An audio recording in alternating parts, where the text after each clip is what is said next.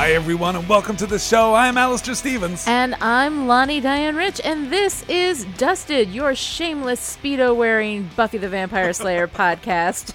Today, we are talking about the 20th episode of Season 2, Go Fish. So that's what we're going to talk about today. Yep. Go Fish. All right, so it aired on May 5th, 1998, Cinco de Mayo. I think a lot of people were drunk during the airing of this show, and that probably turned out to be a good thing. I feel like a lot of people were drunk during the production of this show. It would explain a lot. So written by David Fury and his wife, Ellen Hampton. This is Ellen's only contribution to Buffy the Vampire Slayer.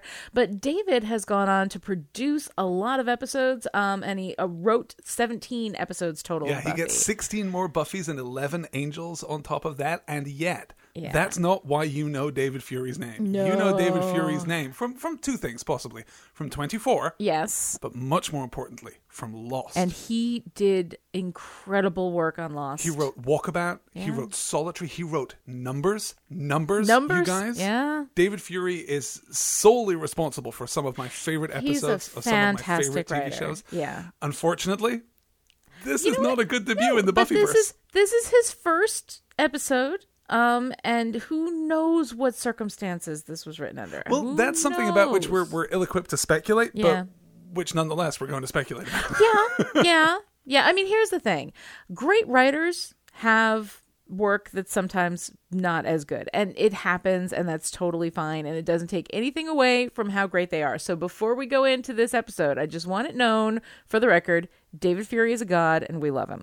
Big fans. Yes. He's okay by us. Yes. This script, though. This script is a little bit problematic, and because it's the only one he wrote with his wife, I think there may be, a tendency to try to shift blame onto her, but I would not do that either because most of this stuff, most of the stuff that's wrong with this is like not even counter-feminist, actively misogynistic. Well, yeah, we'll talk a little about the politics Yeah. as we get into it, I guess. But we've seen, all too often, Yeah. terrible scripts from great writers, and occasionally great scripts from terrible writers. From writers who Occasionally, otherwise the have stars not will align, and ascended. there'll be a one-shot. Everybody, and this is the thing about being a journeyman writer is that you have to be willing to put work out there that may Right. not be your best work. And I think this is an example. Absolutely, everything else that David Fury has done has been much, much better than this, which is not a high bar, but also like just really exemplary work I've seen through him on a number of different shows. Absolutely. So I absolutely love him. This was also directed by David Semmel, who does 4 episodes of Buffy the Vampire Slayer, 2 of which we've already seen. He did Never Kill a Boy on the First Date. Mm-hmm. He did What's My Line Part 2, and now Go Fish. And then we have an episode in Season 3 where we will see him again. One of my favorite Season 3 episodes. Quite the delta of quality there between Never Kill a Boy and What's My Line. Well, but the quality as far as the script really isn't up to the director. I mean, the directing on those I think was pretty good, right? That's true. Yeah. Yeah, I mean, Well, not to talk over Never Kill a Boy again. Can you tell that we're procrastinating, guys? Can you tell that we're holding off talking about this episode? This is not a good one, and it doesn't bring us any pleasure to talk about Buffy when it's not great. Yeah, It's not. We don't want to sit and I don't want to sit here and snark about it the whole time. So Despite I'm going to try to heard from our coverage of Ted, where I don't know what the difference is. Ted infuriated me to a degree that I actually really did enjoy being snarky about it. Yeah. I don't think that Go Fish even excites that level of response. No, to me. Go Fish just makes me kind of sad. And it's one of these things that I am very willing to sort of erase from the Buffy pantheon as soon as we're done talking about it. I am happy to pretend it never happened. Yes. And I've that's done quite that a something for number you, of times. Every because time I've you will watched not it. skip episodes when you rewatch a show. I don't, and I didn't skip this one, and I won't when I watch it. But next time when I watch it, I won't be analyzing it, and I will have a glass of wine in my hand. So. What I will say, though, 3. I counted 3 standout moments of unadulterated awesome in this episode. And I have one that you didn't even think was good, but I loved it. I don't think that's good. I But we'll think talk it is about that in good. due course. Let's begin on the beach. Why not? Oh, in fact, before we even get to the beach, a very important production note. Yeah. This episode is the last time that Giles's "In every generation there is a chosen one" intro is used. That's it. Wow. The last time. They don't use it for the season finale, and then they don't use it when they come back for season 3. Interesting. Yeah. Yeah, and it does have that because they only used it in the first 2 seasons. It does feel a little bit like early Buffy whenever you see it. Giles one even sounds okay, but the season 1 the season 1 without Gravelly, even Giles. Yeah, that always sounds weird when you hear it, but this is the last time we'll hear it. So enjoy it when you rewatch this farewell. episode. Yeah. We begin on the beach as Sunnydale High's famous swim team celebrates their most recent victory. We pan past partiers to Xander, who stands around a campfire with Willow and Cordelia and complains about both the cold and the blatant silliness that is the swim team. The social order is being upset by swimmers succeeding. Willow, though, remembers the other thing in which Sunnydale High excels: student mortality. Woo! Buffy, meanwhile, is sitting by herself on a log watching the moonlit ocean. She's joined by a young man named Cameron who...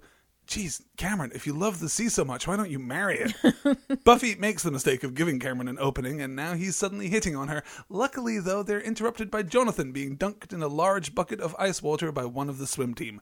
Buffy interrupts, rescuing the ungrateful Jonathan, while Wentworth Miller, hey look, it's Wentworth Miller, you guys, leads the bully down to the shore. In a touching moment of emotional honesty, the bully admits that he's creeped out by Buffy.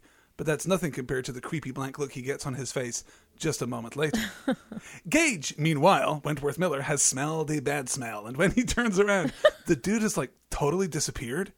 He walks back along the beach. While no more than 10 feet from where he was standing, the bully's human skin is now steaming gently on the sand, and a fish monster is creeping into... A sewer pipe? I guess. Were the Sunnydale High kids partying next to an open sewer pipe? Okay, there are a lot of sewers in Sunnydale. Apparently. But still, sewers. I'm not sure that having more makes any individual instance of sewer less gross. Well, I'm not sure that high school kids, as I recall, we'll pretty much party anywhere. I remember, right, 100 yards down. Are you saying that 100 yards down the beach there's a worse outlet pipe? From the local abattoir? It's like not I said, just blood, but the lots screams of of tiny sewers animals being pumped into the sea.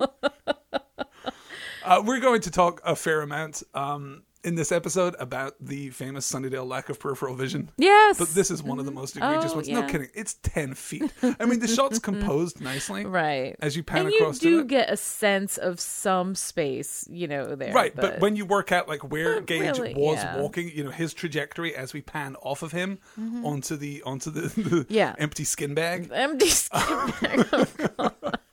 As we move across, it's very clear.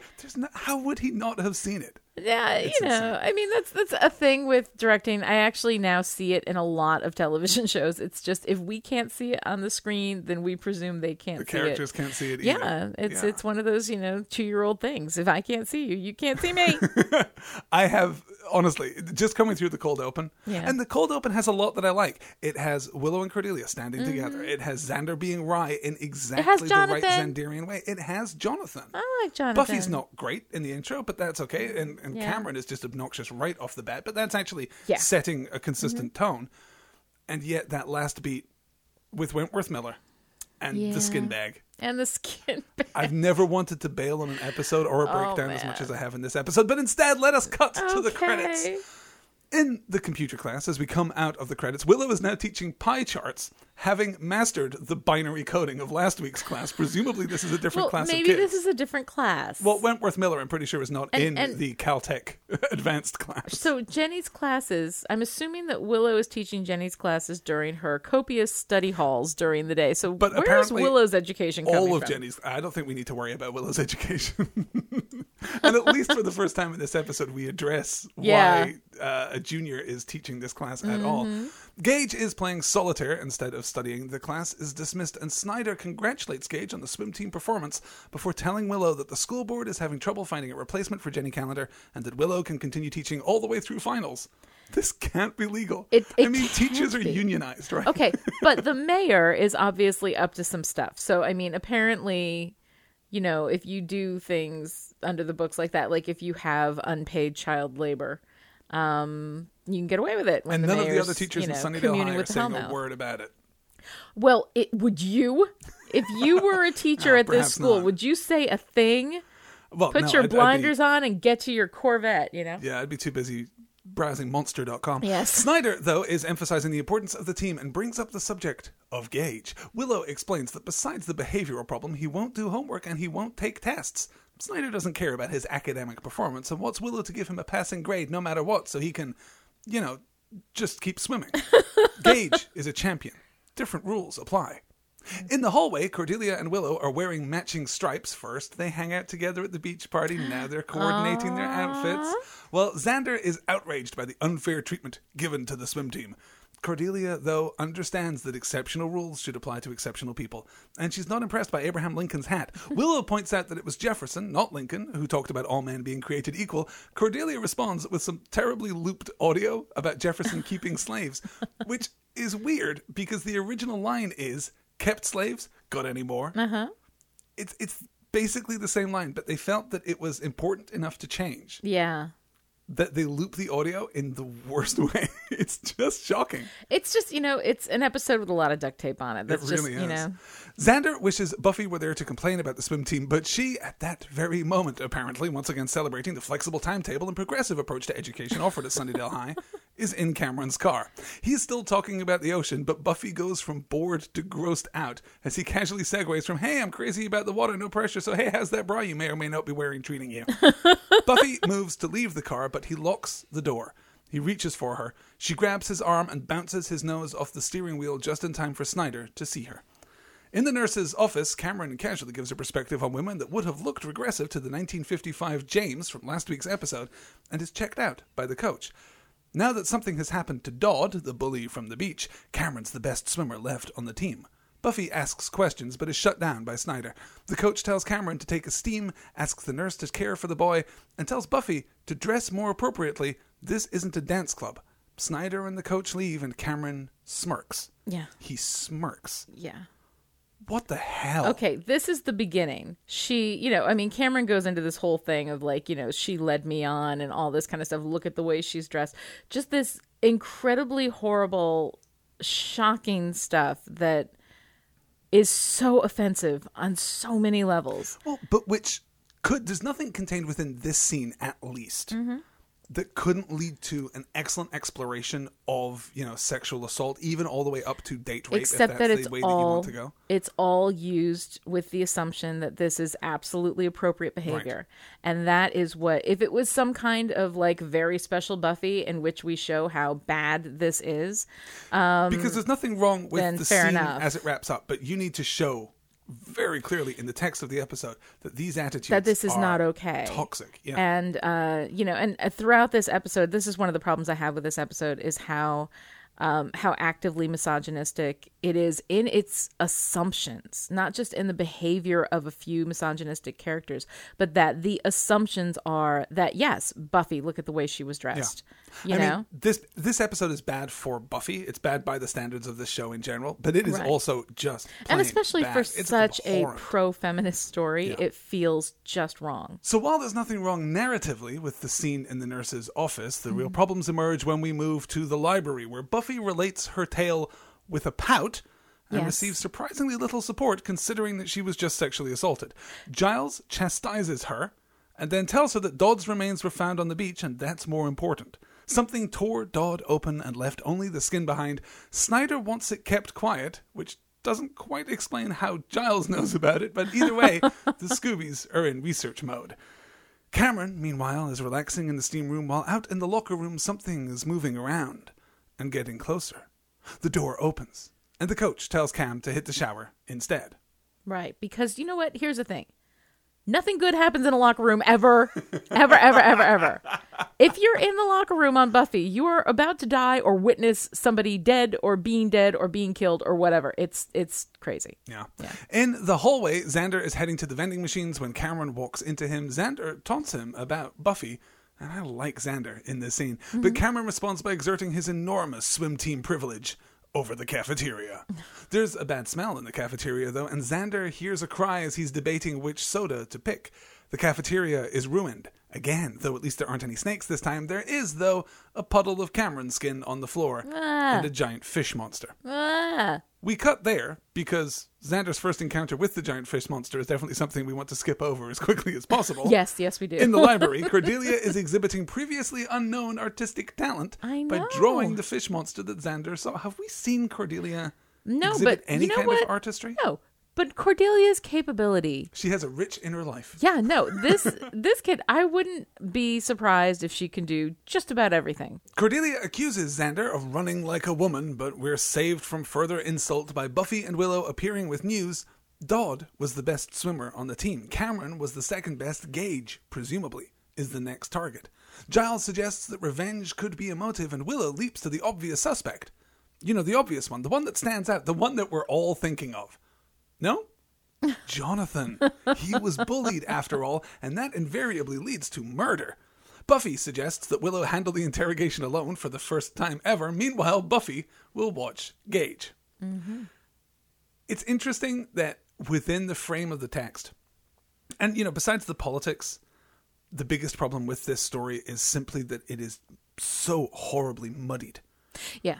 Within the frame of the text, we are clearly supposed to buy the idea that Jonathan is a legitimate suspect. Yeah. And yet that is immediately undercut by Willow for the first time ever. Yeah, being told to handle the big by herself. Yeah, investigating the big suspect. But also, this is exactly the same structure that we had in Witch, where they were taking off the cheerleaders so that they could get to the alternates. Yeah. So having been through this once before, wouldn't the obvious choice be anybody who gets on the swim team, that there's some kind of alternate group, which of course, as we discover, there isn't. But going through that exact same kind of structure, it sort of calls back to Witch, and it makes you think of that. Yeah. It's not at all clear that the episode asserts all kinds of things, both in the script and just the way that it's shot and presented to us.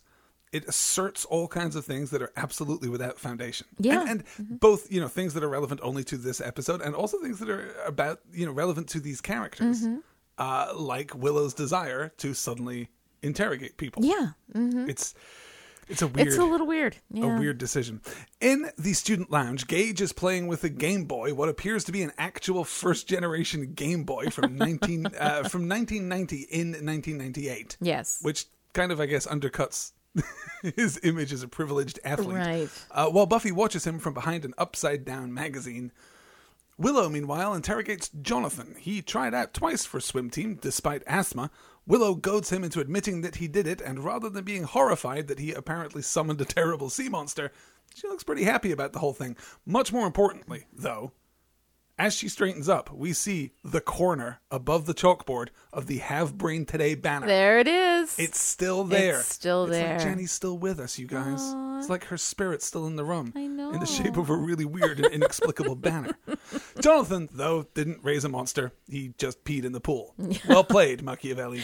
Well played. And I like how much more horrified she is by that than by the fact that he raised a sea monster to kill these guys. Which is actually pretty good as a joke. But Willow actually deals with monsters. Yes. With demons. With, you know, forces of evil. It's not actually worse. The scene only works because we don't assume for a second that Jonathan is actually responsible for this thing. Right. The whole scene is just a joke to arrive at that punchline. And while the punchline is pretty great, it just doesn't work within the fabric of this story or this show. It's nonsensical. Let's leave that behind and move out into the hall where the coach and Snyder are talking about the recent tragedy. The coach is upset, but Snyder sees the critical importance of continuing to compete. All they need is another body in a swimming costume. That's it. Anyone. Anyone. Anyone. Xander? In the bronze, Buffy watches Gage play pool. Gage confronts her, wanting to know why she's following him. Buffy claims to be a swim team groupie, which Gage doesn't believe for a moment because that's not a thing that exists, even in this twisted world. She tells him the truth instead, but he doesn't believe that either.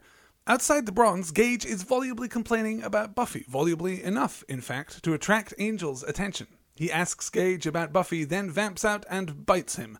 Buffy emerges from the bronze and finds Angel spitting out Gage's blood. She pulls the stick from her hair. Does that have a name? The hair stick? It's a hair stick. It's a hair stick. Yeah. Good. She pulls the hair stick out and Angel delivers the first of the 3 good lines. Why, Miss Summers? You're beautiful. Because her hair comes down over her things and it's very, yes. The delivery. I like particularly the irony when he's in with vamp which face. he does it. Yes, no, it's really so nice. good. It's really, I gotta say, Angelus is a lot more kind of like quippy and fun than Angel is. Yeah, you know? which is one of the problems that the story is going to have. The Angel actually is the one who comes out looking the best in this. I really like that take on the line. I mean, it's a pretty good line Yeah. as written, but I really like his take on it. It genuinely works and was my first actual, yay moment of the episode. Yeah. He throws Gage at Buffy and leaves. Gage gets to his feet asking if that's the thing that killed the others. But Buffy tells him that you can't throw a brick in old Sunnydale town without hitting something supernatural and murderous. Okay, let's take a minute to talk about Wentworth Miller. Oh, dear. Yeah. Not one of my favorite actors in general. I don't think he's particularly, what's the word, good. Yeah. His read on that line.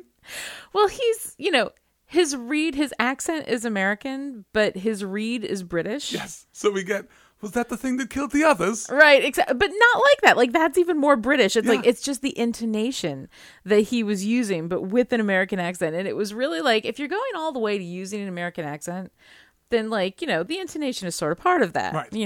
And I don't think there are any American accents that have that particular kind of intonation. No, it's the strangest that thing. He does uplift at the end of the He sentence. does it twice. Yeah. In those two lines. Yeah, Is that he the does. thing that killed the others? Right. And Buffy says, no, that's something else. And he says, something else? Something else. Yes. No, it's really Jiminy weird. Jeru. Mary Poppins. No, it's really weird. And Wentworth Miller was born in England, and I know that I have seen him do a British accent on screen Yeah. before. I've seen him play only weird American choice. people. Yeah, it's weird. Weird Yeah. choice in that moment, Yeah. if it was in fact a choice. No, I in think it fairness, just happened not and great nobody lines, cared. but, Yeah. She makes to leave, Buffy does, but Gage calls her back and asks if she'll walk him home. In the Sunnydale pool, Willow and Buffy are eating popcorn as Cordelia sits with them and watches the swimmers. Buffy thinks there's something in Gage's blood that Angel didn't enjoy. Steroids, perhaps? Cordelia was researching with Giles, but couldn't find a sea demon that matched the description. She's distracted, though, by a new swimmer walking in. Knees, thighs, belly button, chest, all checks out so far. Now she'll just adjust her eyes upward and... Wait, Xander? What?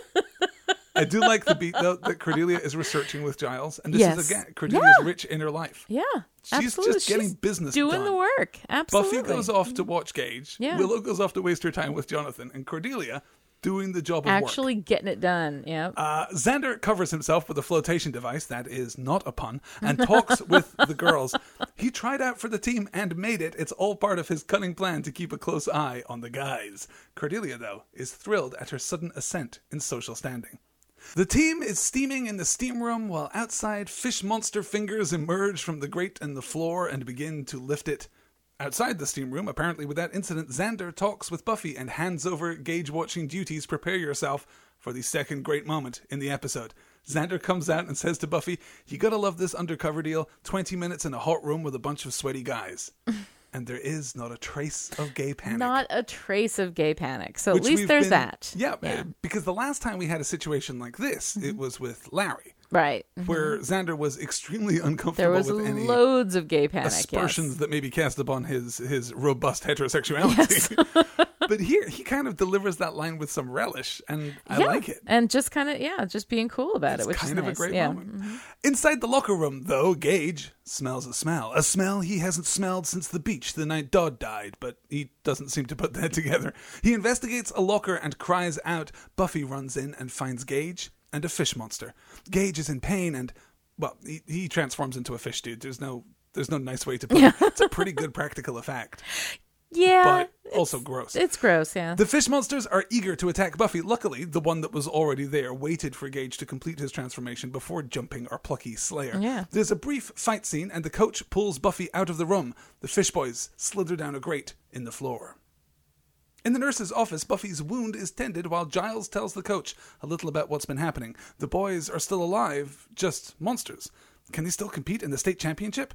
Cut to a swimming referee shrugging. There's nothing in the book against it. The Sunnydale High Stinky Fish Monsters take gold, but can they win at nationals? The episode would be very different. What we if it need went is in that Gary direction. Cole and Jason Bateman doing From the end of the Dodgeball. from Dodgeball. On ESPN 8, The Ocho. The coach has a moment of humanity and humility. He wanted to win and was glad it happened, so he didn't look any deeper. In the computer classroom, Willow hacks into the school medical records. The boys were on steroids, probably administered by the school nurse. Buffy sends Xander to investigate how the boys are getting exposed, while she and Giles venture into the sewer with a tranquilizer gun. In the steam room, Xander clumsily tries to find out who's giving out the steroids. And I do love the false beat there. Yeah. When he's trying to be coy. Yeah. Trying to kind of lead up to it and then just comes out and says it. It's a pretty great line. Mm-hmm. There are some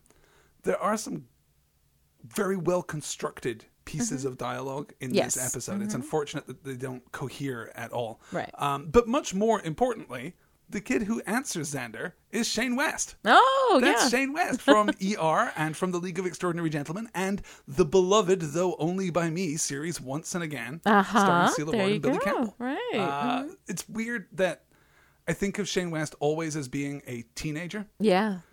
When I looked him up on IMDb, I discovered that he is in fact 5 days older than I am, which is troubling. Oh, just a wee young one. Yeah, that made him 19 when Yeah. he shot this episode. Wentworth Miller, when he shot this episode, was 25 years old. Oh, there you go.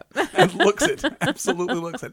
By the pool, the nurse is arguing with the coach, saying that they need to stop exposing the boys to whatever is turning them into fish monsters. The coach grabs the nurse and drops her through the grate into the water below. The boys are in the pool, and though they're monsters, they're still a team. And the team's gotta eat. He closes the grate, and the nurse looks around as things move in the water. Abruptly, she's pulled under the surface, and we cut. Yeah. We'll come back to that We'll talk about that when we have a point of comparison. We're going to have a lot of things to There's talk a lot about. wrong with that scene. Oh, yeah. In the library, Xander paces, worried about his exposure. Buffy tries to reassure him, but Cordelia is more concerned about herself, and we have our third great beat. Cordelia says, You. What about me? It's one thing to date the lame, unpopular guy. It's another to be dating the creature from the Blue Lagoon. And Xander delivers the brilliant line, Black Lagoon. The creature from the Blue Lagoon was Brooke Shields.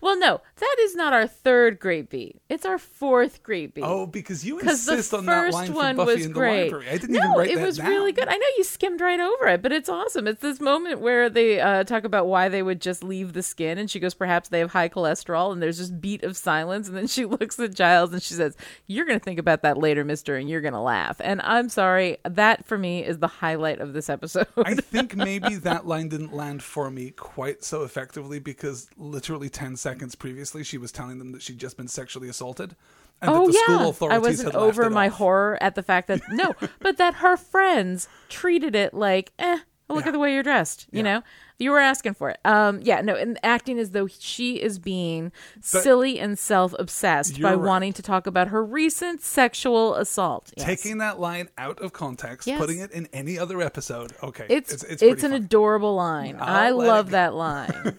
I hang on to that line when watching Go Fish. Giles comes up with something of a plan, and Willow goes to talk with the nurse again. Willow being sent off to conduct handle the all. completely She's irrelevant. our cop on we the know that ground. the She's nurse our is Jerry already dead. Orbach. Yeah. Wow. Buffy has changed her mind about the coach and goes to confront him. She finds him in the pump room with the grate, and he comes clean. He has documents detailing Russian experiments with fish DNA. He accuses her of having no school spirit and pulls a gun, urging her toward the giant uncovered grate hole. Where is OSHA when you need it? But why is this? It's bad enough to have a school built on a hellmouth. But are there like open grates to the sewers? What is that thing I think underneath? it's the pump room from the pool. Pump room from the Why pool. there is, like, I don't know what, that must be But it leads 3.5 out to the feet, ocean. 4 feet of overflow? Yeah. I have no idea. It's Do they have building codes in California? It's well, and again, a big grate that you can just pull up and fall into in the Right. locker room. Locker rooms are bad. Buffy jumps into the water, and brace yourselves, guys. The coach leers at her, suggesting that he still cares about his boys. The corpse of the nurse floats past Buffy, but the coach reassures her. The boys have already eaten, but they have other needs. Other needs. Oh, God. Buffy is going to be raped by fish monsters, and that's not even subtext. Yeah. It's not even a possible conclusion that you could draw. Right. That is the text of the episode. And it's going to get worse. By the pool, meanwhile, Xander and Cordelia are talking. Xander goes into the locker room, leaving Cordelia by herself. She hears noises, but is relieved when Xander comes out of the locker room and dives into the pool. Only that's not Xander. It's a That's fish a fish monster. monster. Cordelia says a monologue in which she confronts her selfishness and admits her genuine affection for Xander. Xander, though, is standing right next to her. I'm really starting to worry about Cordelia's peripheral vision in particular. Well, especially because when Xander came out in the Speedo and she's like, "Ooh, yeah, yeah," like ankles, she couldn't calves, see knees. exactly, Checks like out because so that's far. all she can see is that little, she's wearing some kind of slitted, eyepiece or something. She's permanently in a close shot. I That's what it know, is. seriously. Poor girl's never experienced the pleasure of a wide angle or even a two-shot. It's depressing. The fish monster bursts from the pool and Xander and Cordelia run. We cut to the library where Giles is locking the remaining members of the swim team in a cage, all besides Sean, who, as we now know, is swimming around in the pool. Worse still, no one knows where Buffy is. In the pool beneath the grate, Buffy is... And here we hit our nadir. She is no kidding concerned about the hit her reputation will take if it gets out that she did it with the entire swim team. It's supposed to be, I guess, wry and It dark is supposed to be and- wry. And in another episode Nope. in which this stuff Nope. wasn't taken Nope. as though Nope. it's okay. There's no line. There's no circumstance under which that line from a girl in a, Yeah. a real or real adjacent American high school. Please, let's talk about my moral culpability in being gang raped by a swim team. Let's not even, because it's not given. The only defense for this episode is that it's not done with malice. It's just done with an enormous carelessness. Oh God, That's I don't as even good as know. it gets, is that they weren't purposefully trying to make this just But to abhorrent. have that level of misogyny and tone deafness to that point, I mean, more than one person must have looked at this script. 2 people wrote it. Yeah. I mean, how do you do that without realizing what you're doing, what you're know. saying, what you're positing? Is it possible? And the only thing that kind of clues me into the possibility of this is the beat earlier where Wentworth Miller asks Buffy to walk him home Yeah. in case his British accent flares up again. Right. That scene, does that open the possibility that this is supposed to be satire? No. Does it? No, it doesn't. It just doesn't. I'm trying. Because I'm I mean, really even trying. though Angel's line is good and delivered with irony, but it still exists in this 1950s world in which A, a woman's big value is her beauty, and B, I think no, in this in episode, another episode that that comes wouldn't out. stand. Yeah, you're right. In another episode that wouldn't stand out. It actually feels, as is so often the case, that the Angel scene was just written by someone else and dropped into the And script. done well. Yeah, the Angel stuff is brilliant. Yeah. When it's dropped into these episodes, but this is just It's really problematic. Yeah, this is horrendous. Okay, so at least one fish monster swims past her up in the pump room. Meanwhile, Xander finds the coach peering down through the grate, which suggests that not only will Buffy be raped, but the coach is going to watch the entire thing. Yeah. Down in the water, Buffy battles the fish monsters. Up above, Xander battles the coach. Xander reaches down and offers his hand. Buffy leaps with Slayer strength and grabs it, and Xander pulls her up despite the fish monsters clawing at her legs. Safe for a moment, we're surprised when the coach appears from nowhere and knocks Xander aside. Buffy trips him, and he falls into the grate. Buffy catches his leg, but he falls regardless. He calls out to the boys, but is pulled underwater. Buffy looks on horrified and says, out loud, those boys really love their coach. And the implication there being that they've already eaten Yes. No, and they have other needs. Again, not implication. The actual statement. The actual text of the episode is, hey, look at that guy get raped by fish monsters. Oh my God. Yep. In the student lounge, Xander explains that he has a makeup chemistry test and also that he's getting a blood transfusion with the guys. Willow tells us that Giles is confident the treatments will work, which is weird because Giles isn't a medical doctor and this isn't magic. And this isn't So anything that we've seen before. Giles yeah. is reassured. Oh, I'm sure it'll be fine. No, that's I can imagine just... the scene where Cordelia's pestering him much Yeah. as she did last week. Right. Just asking him question after question. And he's like, no, it'll be fine. I'm sure. Absolutely sure. It'll Yes. be fine, yes. Cordelia says that Xander has also proved himself and doesn't need to join the team next year. He could play football instead. Giles arrives to tell the Scoobies that Animal Control has left the school, presumably picking up a few more snakes on their way out. I would but the guess, creatures vanished. Buffy's certain they won't see them again, though. She thinks they'll go home. We cut to the ocean and see the fish monsters swimming out to the distance and close, mercifully, on credits. couple of weird beats at the end. I mean, if you want to be employed, if you want job security in Sunnydale, animal control is the way to go. Is a great way to be. Though the mortality rate, I can only imagine, pretty high. I think just living in Sunnydale, the mortality right, rate. you may as well get paid. I think you can get a great house in Sunnydale for like $20, or just move in like Angel. Like just find a cement mansion and move right in because it's open. That's the thing. The mansions made out of cement, I mean, tend to be a little chilly in the winter, and when you're a vampire, it doesn't really bother you so much. But so, okay, so obviously, let's address the sexual politics head on. Okay. It's just gross. Cameron and Buffy up front, terrible. the sexual assault, rape even as a threat, then as a punchline. Yeah. The nurse being given to the boys and being safe from the threat of rape by virtue, presumably, of being somewhat overweight and somewhat older. And too old to... And thus Conchata Ferrell. only good as food. Let's just give a little shout out to Conchata Ferrell, who was forced to wear a 1950s white polyester nurse uniform and then thrown into the water. Yeah. It is just a moment of degradation that just seems actually antagonistic. And the nurse's role in this, that she is simply a tool for the coach to use, and then when she finally speaks up, which you would think that woman would have done much, much earlier in this process, finally speaks up and then is immediately thrown aside, with no agency or power of her own. Her change of heart is completely unmotivated, and we have no empathy for her because we've been kept at such a distance from her that when her end comes, it's not. We don't feel emotionally connected to her. She's objectified in all, like, 1,000 terrible ways. As you know, as is every woman. No, and then this whole thing, say it, you ran like a woman, which is this whole thing that, like, you know, if you're a girl, you can't run. You do it like a woman. You do it like a girl. Yeah, that at least. And again, that's another line that you could remove from this episode, and it wouldn't be as bad. Yeah, because that at least is a recurring beat between Cordelia and Xander.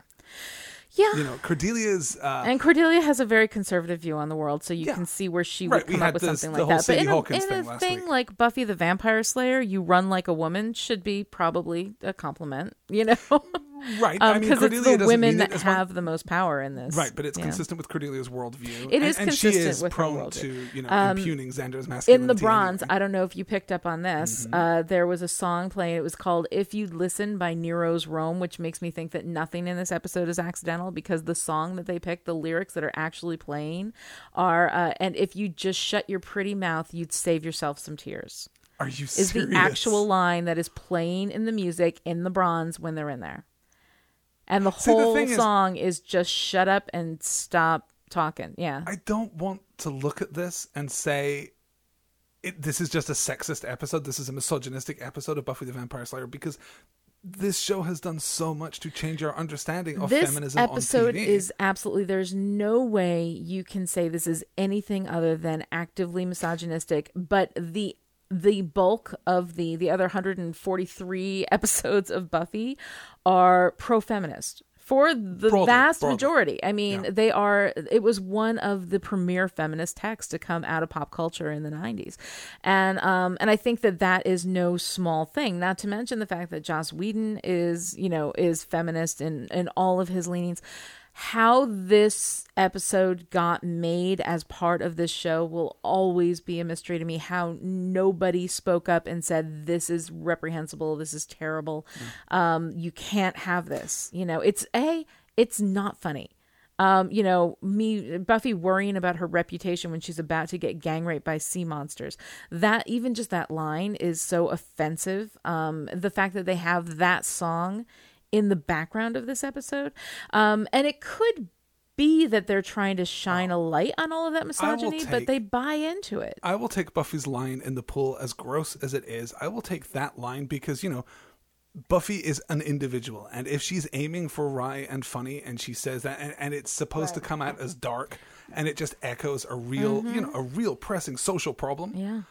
That's one thing. The thing that I cannot get past is Buffy showing up in the library, telling her friends that she was just sexually assaulted and ignored by the people in authority in Sunnydale High, and being completely dismissed for it. And it's also absolutely out of character for every single one of them. There's basically Xander, I think, Xander and Cordelia, I would say, come out of this with consistent characterization. A little, yeah. The Willow in this episode is not a Willow I recognize. The Buffy is not a Buffy I recognize. Giles. Giles is absent to the point of being a plot device. Yeah. When Buffy tells the story in the library and Giles says, this thing has happened, Dot has been found dead, or his skin was found on the beach. Snyder wants to keep it quiet, so we're investigating. And suddenly there's this connective tissue, like, Snyder asked you to somehow investigate. now the Scoobies are You're an working for investigative him. arm of Snyder's administration.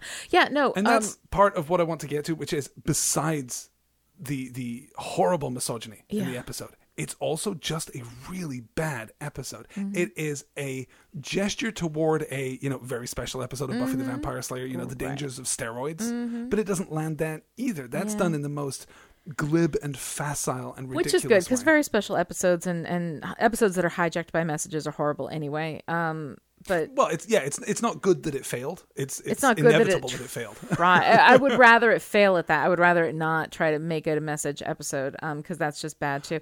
Right. This is just it's so horribly. I mean, it is sickening in how offensive it is on so many different levels. Right. And that's really the thing, though, is that yes, it is gross and misogynistic, but even if you whistle past that, even if you somehow manage to get past that, just the rest of the episode is a terrible episode. Nothing hangs together. We the waste characters time aren't left consistent.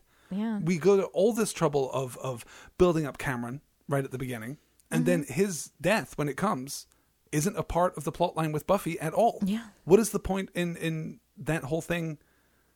Right. What is the point in that whole thing? Could basically be my judgment of the entire episode.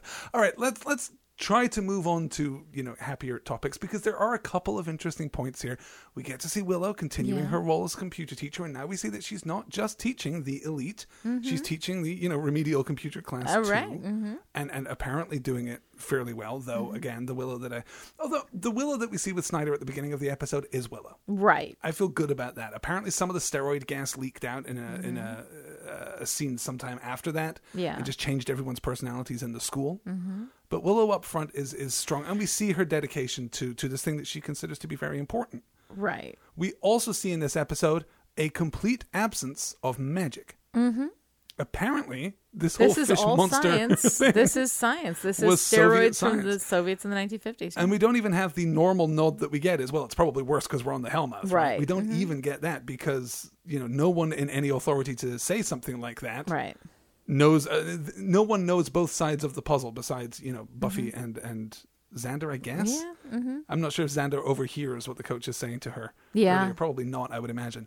So there's some stuff. And let me just say, we've had some questions about the titles of Buffy episodes, particularly in the second season. I like this title. Go Fish? I like Go Fish as a title. I like it as a reference to the game. Of course, that idea of coming up empty. Yes. I like the idea of, fishing for clues, investigation and all of that. And I also like it as a, cheerleader chant for the Sunnydale swim team. Right. It works. It's a really punchy, pithy, and kind of well-constructed episode title. Well, there you go. That's a good pretty thing. much all I It's have a to say positive, good about it. It's a positive thing to say And a about the handful episode. of good right? lines. Okay. We've talked about the misogyny. And we've talked about the fact that it's really difficult to explain it away. Yes. Giving the producers of Buffy the Vampire Slayer every possible benefit of the doubt, do you have any sense of what they were going for? If it's not parody, which was or satire, which was the only thing that I could maybe think of, Yeah. is there anything you can see that speaks to an actual purpose or a ulterior motive here? No. Nothing. I mean, honestly, I to me, it feels like it just won't hold together long enough for extended analysis of what it was they were attempting to do. Yeah. It feels to me like something that was written. I'm hoping that it is a circumstance where something was written very quickly over the course of like maybe 25 minutes. Somebody just didn't have time to think about what they were doing, and so they were recycling a lot of really, but it's so consistent. I mean, the only thing it's consistent in is its misogyny, Yeah. is that message. Which is the only thing that kind of pointed me towards a possible, satirical intent. But there's nothing in the Right. text to really support it besides that one line of Gage asking Buffy to walk him home. The only There's thing I precious can little think in the rest of it. is that they were deliberately trying to shine a light on every terrible thing that men have done to Being a bad women. example. And and that in that shining that light, they just simply failed to Well, if say you, it's not okay. if you know? you removed, you'd need to make 3 cuts. You'd need to take out Buffy's line in the water. Yeah. You'd need to take out Buffy's line when she watches the coach, presumably, and it brings me no pleasure to say these words out loud, be raped to death. Yeah. Because Giles certainly doesn't mention what happened to the coach. No, we don't afterward. get He talks about anything of animal that, control. right. Presumably, the coach is already dead. Yeah. If you remove both of Buffy's lines under those circumstances, and you remove or modify the scene in the library so that we put all of the misogyny in the hands of, our villains. Right, so that the joke isn't. It's when we absorb that misogyny into the Scoobies that we have a problem. Because Exactly. when she comes in to tell about her sexual assault, she is written, the joke is written that, oh, look at Buffy being so self-obsessed about everything when there's more important things going on. Forget that she was recently sexually assaulted. There's a dead boy. Sexually You know? assaulted and ignored And by ignored the by- authorities. yeah, and the classic slut-shaming move of, Absolutely. Look at the way she was dressed. You shouldn't dress You so led me provocatively. on. This isn't a dance club. While, of course, it doesn't even need to be said, while Buffy is dressed perfectly normally Absolutely. for Buffy. Absolutely. You know? There's nothing about the way she's dressed. And even if there were, No, of course, even if there were, I it would know, still but be. it's worse that there's nothing wrong with Yeah. the way that she's dressed. Yeah. I can't. I think that when you you pay very close attention, not to the specifics of the story, but to the movement of the story, you begin to see some more traditional and reliable, Yeah. Buffy tropes. Because what we're really seeing here is the irresponsible attainment of power. We see, this Soviet steroid infusion, Right. the name of my 80s ska band. The Soviet steroid infusion gives these boys an unprecedented amount of power, which is leveraged into an unprecedented amount of, social currency, of popularity. Of Yeah. If the presumption from Cameron is, well, of course you're going to want to sleep with me, I'm the star of the swim team, Right. then we can see there, again, still abhorrent, obviously, but a more kind of traditionally antagonistic portrayal in Right. as we understand Buffy's vocabulary.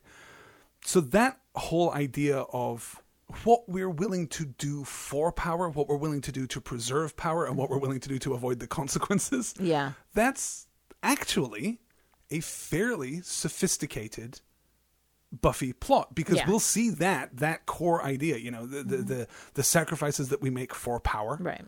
and power here being representative of success, victory, popularity, all of these things, credibility, prestige, pride, all of these complicated ideas. That is going to be hugely important to the Buffy mythos going forward. And it's something that we've already addressed. I mean, you made the connection with Witch, and this does kind of serve it serves as a companion piece to Witch, though serving only really to highlight just how good and nuanced Witch was compared to this. Yeah. Yeah. Yeah. It's tough though, because the thing that keeps tripping me up, I could almost I can't. I wish that I could pin the misogyny to just like it was misjudged. They were aiming for something and they missed it. I don't even see clearly what they were aiming for. Let's assume that it was satire and they missed it. That they were trying to shine a light on this kind of terrible Exactly. misogyny. Yeah. If the episode was solid underneath that, then I could have a conversation about, well, how would you fix it? How would you change it? How would you tweak it? But it's shambolic underneath. Even if you cut those lines from Buffy, even if you reframe the discussion in the library, we still have Willow going off to deal with Jonathan. We still have Willow being sent off to deal with the nurse after the nurse is dead, which we already know. And Cordy's sudden abilities as a sketch artist, which I love, by the way, but I don't believe we ever see again as part of her personality. No, I believe with Cordelia still waters run deep. I believe that she is a Renaissance woman, and it does all kinds of things. And I like that every they're minute that she's expanding off screen. her role there, but it's just that in the midst of all of this this shadow puppet characterization, that's just not it's not who these people are. Yeah. It feels a little bit weird. What did you think of Cordelia's speech by the pool? Confession. Yeah. I thought it was actually very sweet, but also completely inconsistent with Cordelia. If Xander turned into a fish monster, she would be like, okay, this isn't going to work. It was fun, but understand, it's just, I mean, Cordelia would not pledge her ever undying love to a fish monster. Just simply would not happen. Even if it was Xander.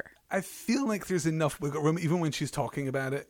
She's kind of backtracking even as she says this thing. She has if you want to go off and find a fish or whatever, but she is not saying no. In that moment, she would absolutely be breaking up with Xander with the way that this relationship is and the way that Cordelia is. There's no way. It does suggest a genuine affection for Xander. It suggests unconditional love, which is not something. I believe that Cordelia really has an affection for Xander. She likes him a lot. She enjoys him a lot. There is no way that her love is unconditional to that. I mean, she might be like, we can absolutely be friends, But I mean, but it is also shown, though, that all of these fish monsters do not maintain their personality. You can't tell one from another. No indication I don't that's believe that all of these kids as kids would be eating the nurse and raping the coach. They are now monsters. Yeah. Xander is no longer. That is just the monster that has taken over his body. Xander isn't in there anymore. And I think that Cordelia would be the first one to recognize that. You become something else. You become something, exactly. fundamentally monstrous. Yeah. Exactly. Giles has that strange line to the coach. When they're tending to Buffy's wounded arm after her encounter with the fish monsters after Gage transforms in the locker room, when he said, the good news is your boys aren't dead, they've just changed. Yeah. That's not a beat that the episode is in any way interested in picking up. And that's what I was talking about, even under the surface, even under the misogyny. Because there's no personality to these guys. It's not the same. And there's no sense that they are the same. Yeah. Those kids are dead. This may be the shortest episode of Dusted on record. But I fear that I have precious little else to say about it. The only thing that I have to say is going again over all of those, because I just, the outrage at this episode becomes a little overwhelming. And I think that there's nothing to be said that I have not stated already. So every time you go back to it, though, you really do find worse things. I become more and more horrified every time I watch this episode. I hadn't even noticed the music in the background at the Bronze. Yeah. I mean, that's... If you just shut your pretty mouth. I heard that and I thought, no, that can't be right. So that's why I looked everything up. And I looked up the song and I found it and I was just horrified by the rest of the lyrics in the song, which just are that same thing. Yeah. Just shut up and listen to me and let me tell you how it is, woman. One of the things that really stood out to me this time was Buffy holding the magazine upside down when she's watching Gage in the student lounge, which is... on the one hand, just such a stupid beat. It's such a dumb joke. And it's been done, yes, absolutely. Yeah. It is another 1950s recycled thing that we're pulling out in this episode. Yeah. But it's also so, inappropriate for Buffy. Who has shown herself, if nothing else, to be competent. She's a competent investigator by this point. Not just competent, but she wouldn't be stalking him. She would go up to him and say, hey, all these guys are dead. I'm going to be your bodyguard. And that would be it, But instead, they have her being completely incompetent in this role. What is the point of following Gage without telling him what's going on? Let's get to our big list of every Buffy episode ever, where we rank every single episode and the original movie. Yeah. We put them in order, from best to worst. I think this is also going to be a pretty short discussion. This is the worst. This is worse than the movie. This is the worst episode of Buffy the Vampire Slayer, period, but me no buts. The worst episode possibly on television that I have ever seen. Oh, I wouldn't go that far. Oh, I might. I wouldn't go that far. I might. I don't know if I've ever been this disappointed and infuriated by an episode no, that's before. True. Yes, if you factor in disappointment, yes. Well, because of the severe, crash to the bottom. Yeah. When you talk about everything else that Buffy is, and I don't think there's another episode of Buffy that performs this poorly for me. No, there may be some that leave you cold. There may be some that don't work or don't connect. But at least in those episodes, you can see what was intended. You can see what they were aiming for, even if it doesn't work. Yeah. In this episode, I have no sense, no clue what they were trying to do. Yeah, no, this is terrible. If this was the only episode of Buffy I'd ever seen, I don't know if I ever would have watched it. Well, in fairness, that's true of a lot of the episodes from the bottom of our list. I don't think if Ted was the first episode I saw, I think I'd be done. I sure would. I'd be like, cool guest stars, absolutely. I'm in. And mini golf? So, guys, I'm really sorry. This is a short episode, and we have very little positive to say. Go Fish is real bad, and you hereby have my permission. I don't know if Lonnie can actually, validate this, given her strong feelings about the correct way to do such things. But you have my permission, dear listener, to skip right over Go Fish the next time you watch Buffy the Vampire Slayer. Yeah. It just doesn't do anything good there's at all. Nothing. There's a wonderful line from Angel. Who does she think she is? The chosen one? That's all you need, really, from this. There are, though, things to look forward to. Yes. Let us leave Go Fish in the past and look forward to next week when you aren't just getting an episode of Dusted. You're probably getting a double-length episode of Dusted. Yeah. Because next week we look at Becoming Parts 1 and 2, the huge, sprawling, epic finale to this incredible season of television. Let's wash the bad taste of Go Fish out of our mouths and go and enjoy that. And the week after we do Becoming, 2 weeks from today, if you're listening to this on the day of release, I guess, we will be giving you our season 2 wrap-up. Yeah. Where we talk about the arc. We talk about what we learned about the mythology. We talk about how this season has built on the first to create really, the Buffy that we came to know and love in the rest of the show's run. If you have thoughts about season 2 as a whole, get in touch and let us have them. You can email us, podcast@storywonk.com. You can find us on Twitter, though I fear Twitter will be too short to properly communicate your enthusiasm for Buffy. You can find us on Twitter @storywonk. You can stop by the forum.storywonk.com, or you can call our voicemail line 252-505-WONK.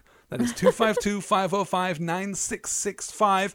Call our voicemail line. Tell us about your favorite moment, your least favorite moment. Who was your favorite incidental character? Did you cry? Did you cry when Jenny died? Get in touch and let us know how you felt about season 2 and where it stands for you amidst all the seasons of Buffy. And we'd love to have your voice on the show. We really would. So please call if you can. 252-505-9665. You don't even have to write that number down. It is in the show notes, and it's available, of course, as all our podcasts are, on storywonk.com. We have one very quick thing to cover, I think, in the spoiler zone this week. That will be right after the music. But until next week, you guys, thanks for listening. Thanks for sticking with us, and God help you if you watch Go Fish to listen to this episode. You've done good work. Absolutely. Go eat a cookie. You've earned it. We'll be back next week with Becoming Part 1 and 2. Until then, I'm Alistair Stevens. And I'm Lonnie Diane Rich. And this is Dusted.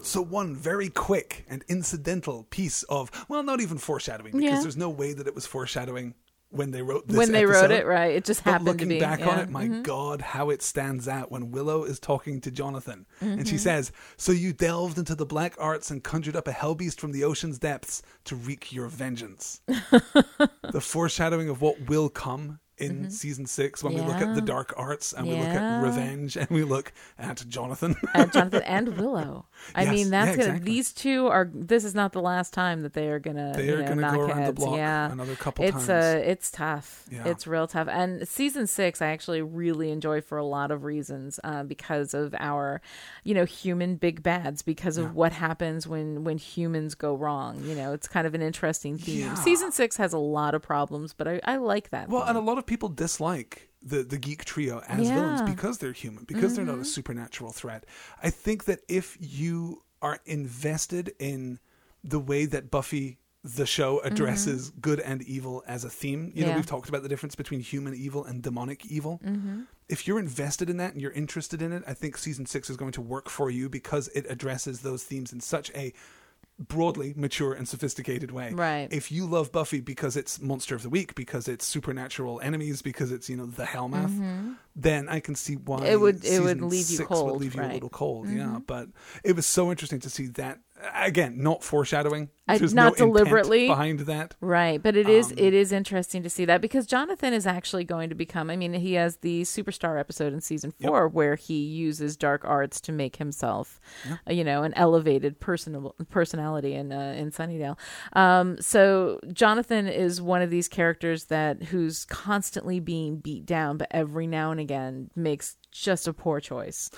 Right, which is a dynamic and that dabbles with all this. the more interesting and by the time we get remains to season adorable 6. even as he does it. Even when he's the bad guy, I still kind of love Jonathan.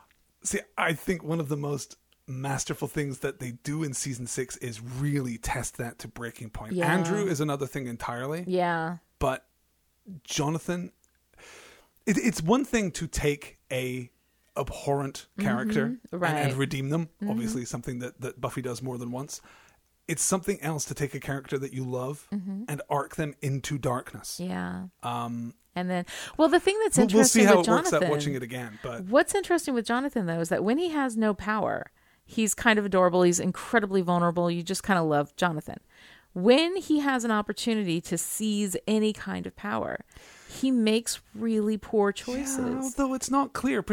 Again, I wouldn't want to turn to this episode for textual evidence. Yeah. But when he turns and snaps at Buffy on the beach after she helps him, and it's not as though she's, particularly, it's not as though, her intervention emasculates him. It doesn't make him any more but in that vulnerable universe and it pathetic does. than he already was. In the universe of Go Fish, though, that is exactly the kind of thing. This whole first of all, that's my true, patience that's for the idea of emasculating men because they can't handle being around strong women is really, really, really thin. As is mine, but isn't that the seed of Jonathan's response when he turns around? And that says, is exactly "Thanks." Jonathan's response, which is why, I honestly think of this episode as non-canon. I don't use this when I judge Jonathan as a character. I don't think of this episode. I think it would be wise to set this episode aside. If we had but the power to declare this episode at most quasi-canonical. No, I'm decanoning the whole thing. This never happened. Well, I think there are some references to it.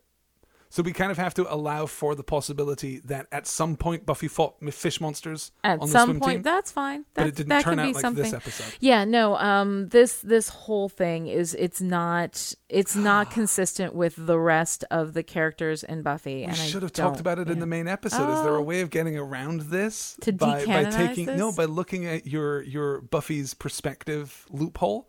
Where we're actually seeing this episode from an imperfect position because Buffy herself is an unreliable narrator and she's still afflicted by the influence of James from 1955. Okay. And I Only Have Eyes for You. I think that you can't do that because what that does is it once again delegitimizes the feminine complaint about this kind of behavior. No, that's a very good which point. is That's unfortunately something that we have to deal with. So there's I think that this is a wonderful thing to watch with kids. It's a great discussion to have about that kind of misogyny. I think it could be a good discussion starter. No, I disagree because I think that horrible examples are legion. I think you can't turn around for seeing a horrible example of misogyny on television, even now. Fair enough. Even 15 years after Buffy. Fair enough. It's still a but desolate this is landscape. the kind of thing, though, that with our children, we watch this sort of thing, and when we're horrified by what we see, we talk about how that stuff is prevalent in our society and how you have to see absolutely. it. Having those conversations is vital, and it's the only way that we can continue to hopefully move forward. Because this kind of thing happens when people are so unaware of the jokes, because this is a bunch of stale recycled jokes that have been in our culture for a really, really long time, which people bring in for a quick, the gay panic is exactly that. This quick, thoughtless hit of funny, but when you actually think about it, and I think that this is something that people fail to think about, which coming from the writers on Buffy, who are some tremendous thinkers,